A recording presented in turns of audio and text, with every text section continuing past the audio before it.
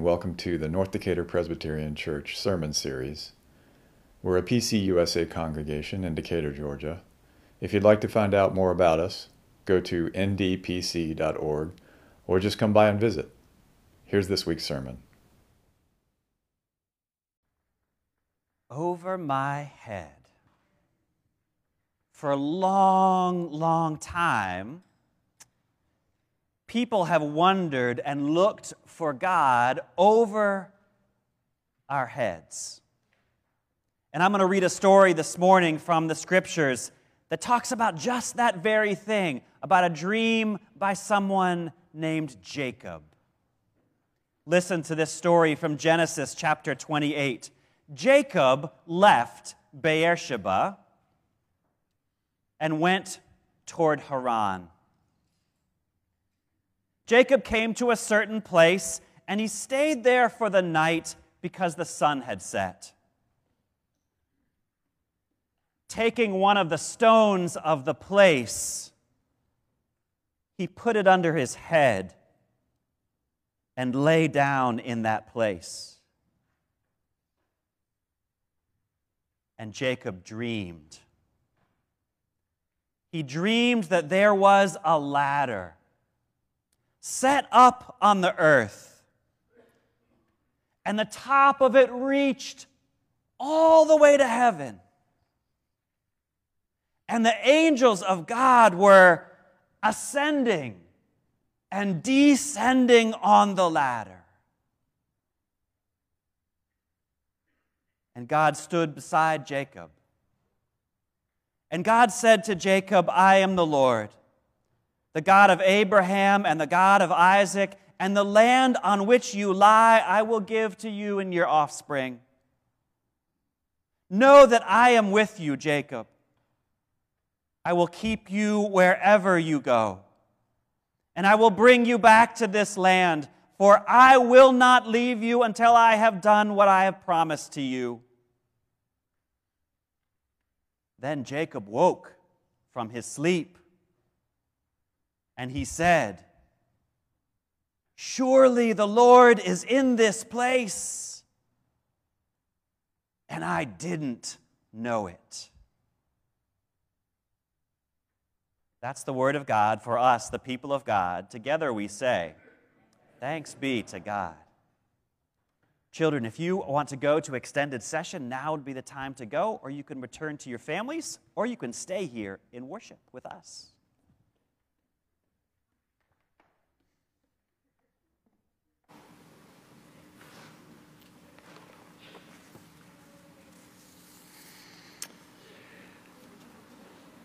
Our children have been learning these stories, sometimes hearing them for the first time. And let's be honest, these stories are weird.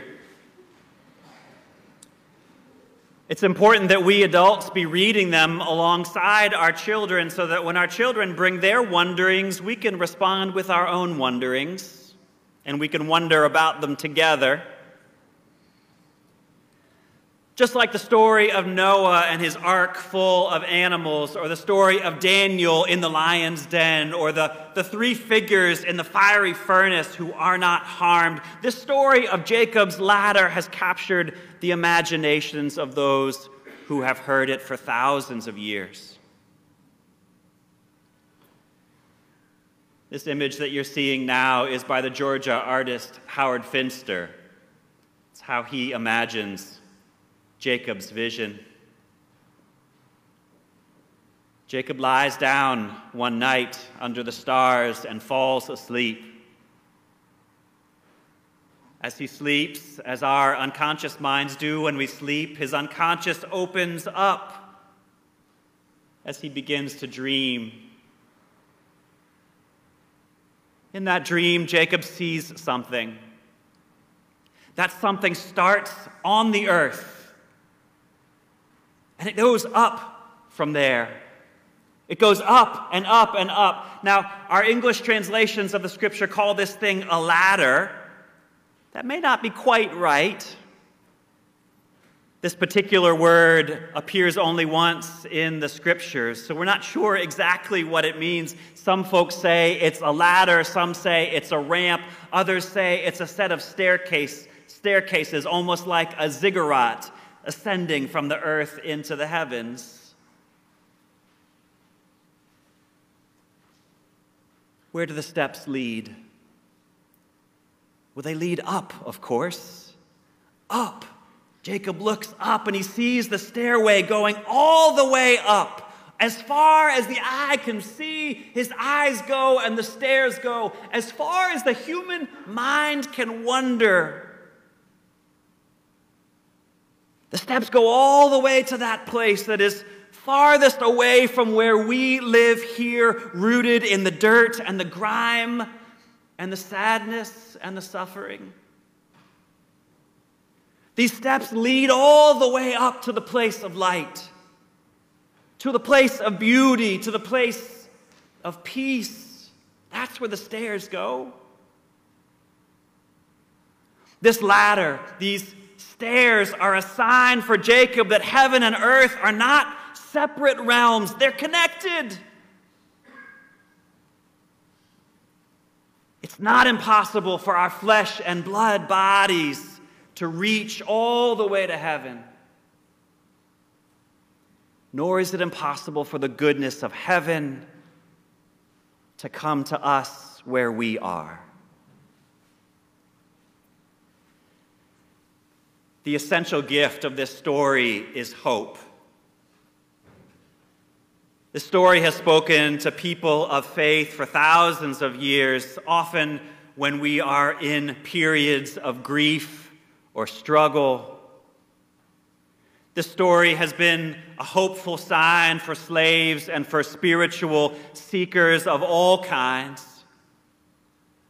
Jacob's dream reveals a connection between our realm and the realm of that which is eternal, between this world, so full sometimes of meanness and cruelty, a connection between this world and the place that human beings have always been able to imagine, a place of joy and justice, the home of God.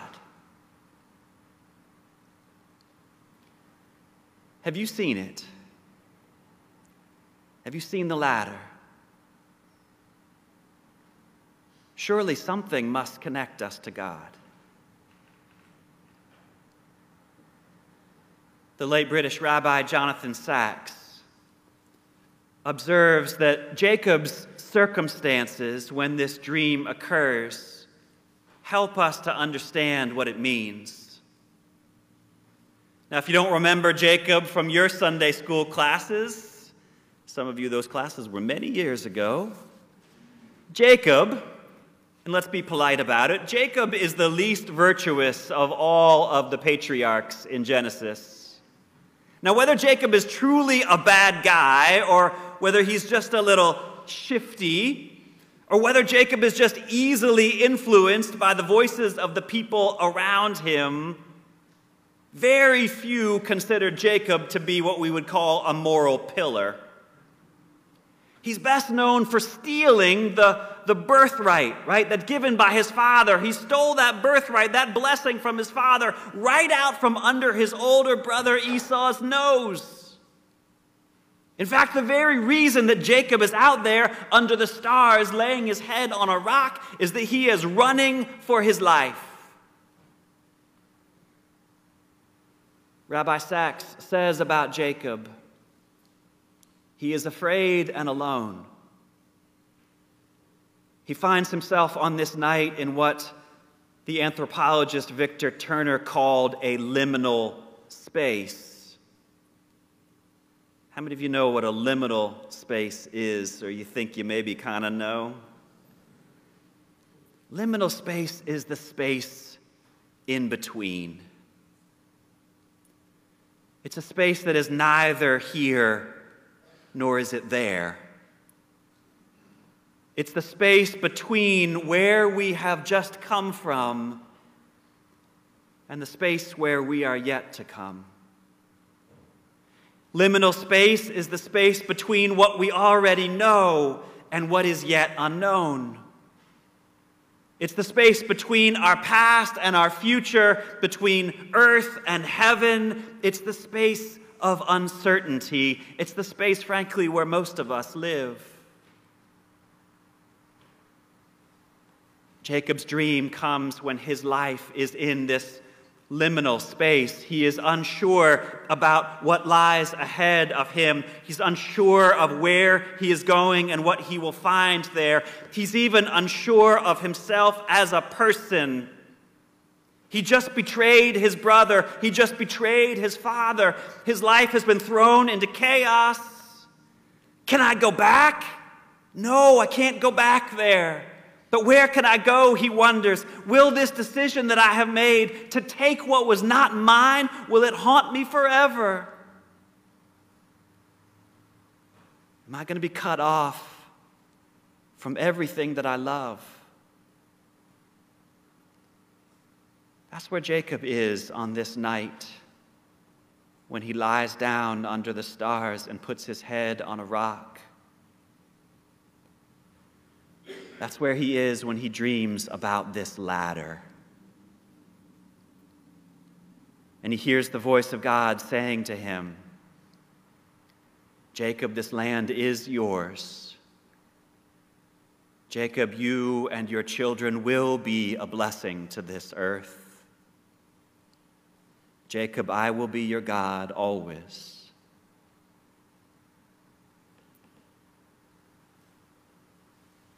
Jason, can you put up the next slide?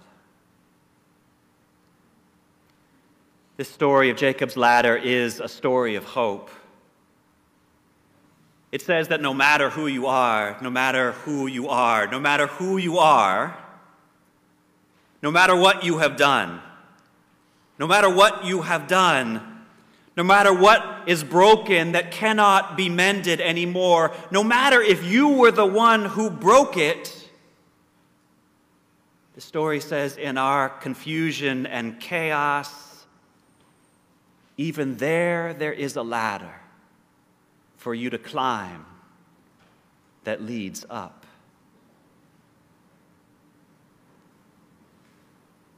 The church mothers and fathers, those early Christians who established the contemplative and the mystical parts of our faith in the early centuries of the church, they loved the story of Jacob's ladder.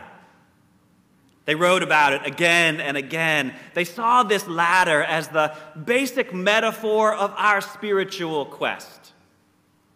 They saw the ladder as the potentiality for human beings to ascend to God. If you only have patience, friends, if you show self-discipline, if you demonstrate intention day in and day out, if you do these things, they wrote, you can leave the muck and the confusion and chaos of this life.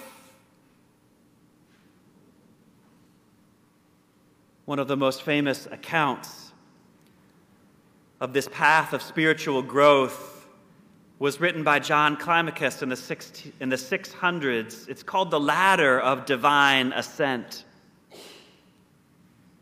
John wrote about 30 rungs. There are 30 rungs, he says, on the ladder. One for every year of Jesus' own life. And on every rung, John wrote, we find a new ascetic practice. Obedience, repentance, giving up anger, giving up lying and lust and greed, taking on practices of generosity and simplicity, humility and prayer. John's ascent up this ladder is nothing less than a heroic struggle, a heroic kind of quest. And make no mistake, it's one with eternal consequences, John said.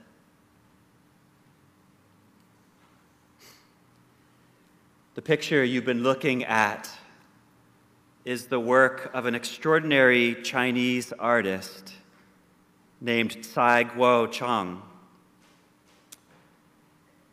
This is a photograph of a real event. His medium is gunpowder, fireworks, we call them. In this piece, which took place a few years ago in a rural village in China, just before dawn, Tsai had built this 1,500-foot tall ladder that exploded in the early dawn hours. It took him 21 years to produce it. Has there ever been a more beautiful or plainer example of our very human desire to ascend to the heavens?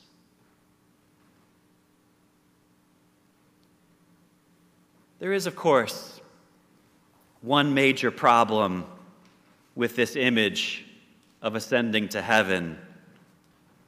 Maybe you've thought about it already. What if God is not up?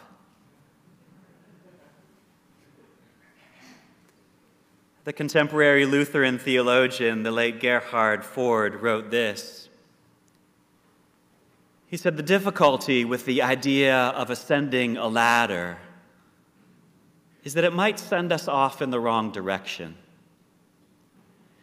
It tends to make us concerned with works of our own pious sublimation. The ladder involves us in the task of ascending to heaven when perhaps we should be seeking, like Jesus, to come down to earth, to learn what it means to be a Christian here." Ford is right. For a long time, our tendency in the church has been to treat Christianity as though it's a pathway out. We separate ourselves in these buildings, as wonderful as they are, that are strange and foreign to people on the outside. We dedicate ourselves to rituals like we're doing this morning that seem peculiar to those who don't participate in them. And we often talk about the spiritual life as one of distinguishing ourselves, setting ourselves aside through these strange and bizarre practices that take us away from the communities in which we live.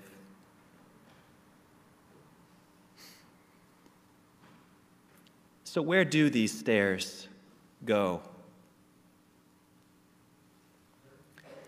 I hope this morning you might embrace the both-andedness of these stairs.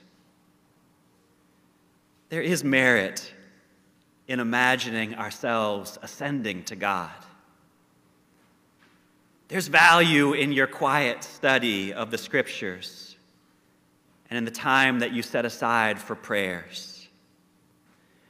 There's value in retreating from the world, if for a time, to find quiet and peace. There's value to fasting. There's value to the spiritual ascent of purifying and simplifying our lives. But Ford is also right. We cannot simply imagine ourselves going up.